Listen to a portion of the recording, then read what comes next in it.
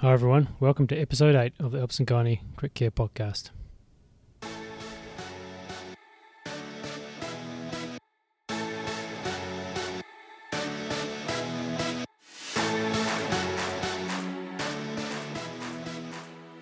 Hi everyone, welcome to the next talk in the Obstetrics and Gynecology Patient Blood Management mini tutorial series, which is on intravenous iron. We're going to briefly cover the basics of intravenous iron, what you should know, how it works, and the pharmacology, adverse effects, and how to talk to a patient about it and get consent. So let's get on with it. So the first thing you need to know is just a little bit of basic pharmacology. You can't infuse intravenous iron in an unbound form. It is highly toxic. It oxidizes molecules, and therefore it is always infused as a colloid and encapsulated in a large molecule like a spheroidal carbohydrate. This is the same way that the human body manages iron as well. As you know, ferritin and transferrin are large protein molecules which encapsulate the iron to prevent it from causing any damage. Many of the pharmacological variations that you find with these different intravenous iron preparations are due to the differences in the properties of this encapsulating molecule, of the carbohydrate. Very basically, there's a wide range of different preparations around the world. There's only a few in Australia, and we'll go over those in a second. The basics are that the high molecular weight molecules bind the iron quite tightly, meaning that there is little free iron released, and you can give the patient the total dose of iron that they need in one infusion. Other preparations have smaller molecules surrounding the iron, which means there is some free iron released, limiting the total dose you can give during each infusion, and usually means that patients have to come back for more than one infusion, so they're not used that often anymore in Australia. Let's just briefly discuss again who should we consider intravenous iron for. The huge majority of them fall into these two categories. One, where you need a rapid effect. So oral iron will work in some patients, but usually takes a couple of months to fully replete everything, or even longer. So if need an effect quicker than that, then intravenous iron will do things a bit quicker, usually a couple of weeks. Some patients obviously cannot tolerate oral iron due to side effects. They may have a psychosocial situation where compliance over a long period of time is unlikely to be accomplished. So those patients may benefit from intravenous iron, and certainly patients who have a high hepcidin state or an inflammatory condition, the iron that is taken orally is sometimes not transferred into the body.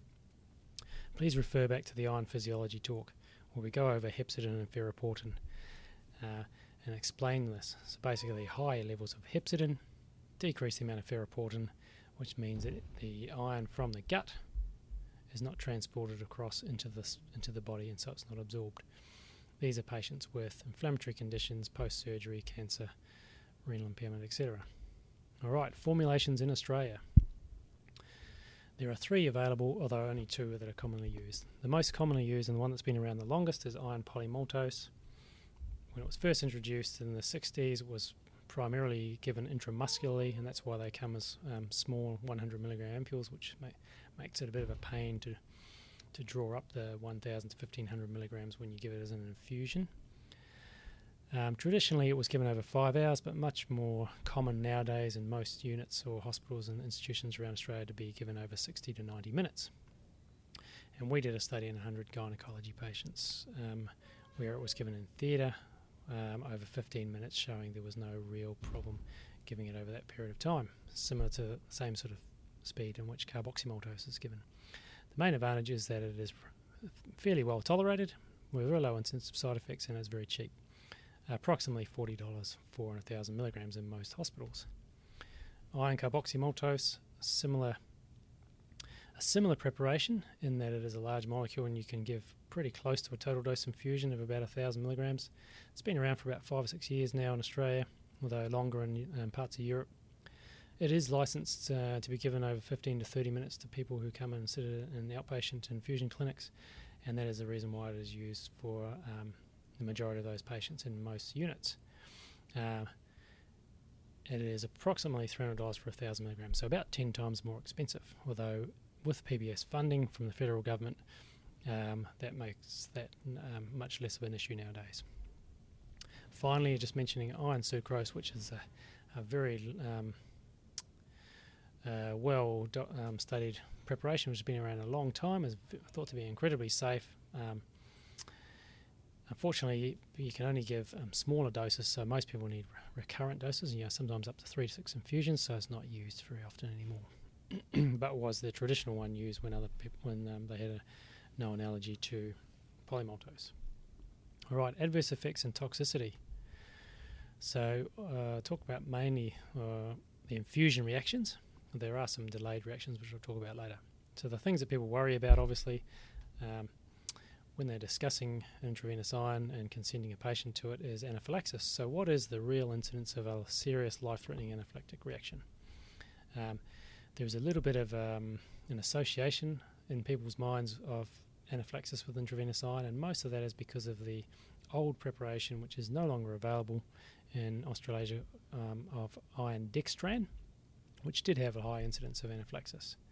The modern ones, which I've just described to you now, are thought to be very safe in this respect, and although they're not, the risk of hypersensitivity reaction is not zero, it is very low. Have a look at this paper from the British Journal of Pharmacology, published very recently.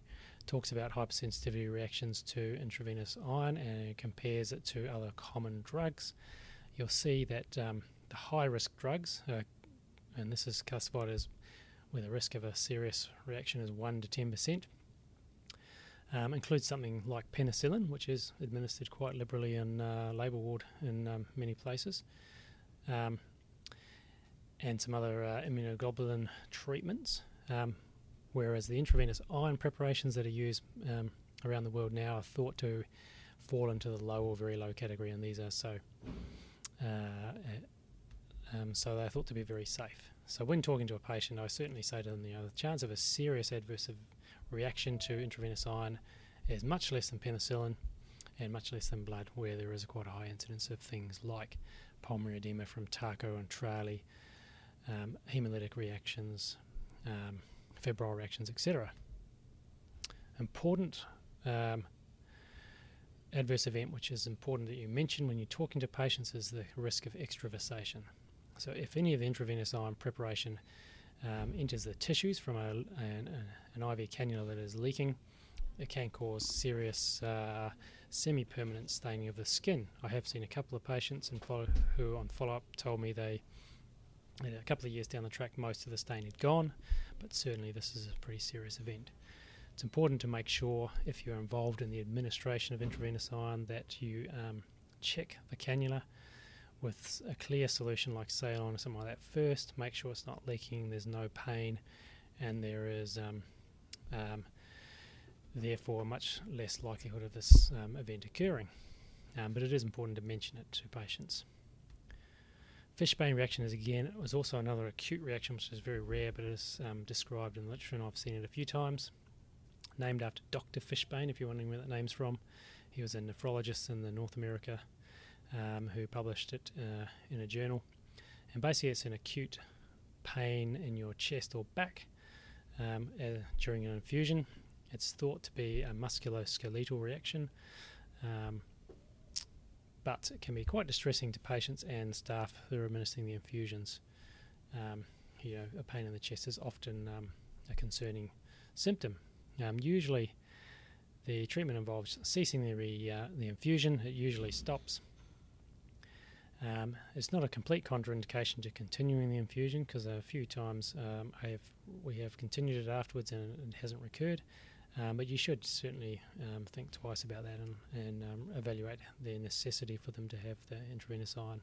It's not thought to be a hypersensitivity type reaction, so it's unclear exactly what the mechanism is though. Common adverse effects. So these can occur during the infusion, but often for the next couple of days after an infusion, so it's important to let people know that these can occur.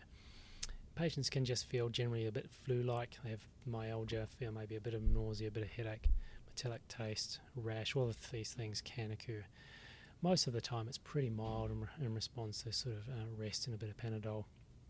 that sort of thing. There might be some evidence that corticosteroids ameliorate this a little, somewhat. So, although that hasn't been well studied.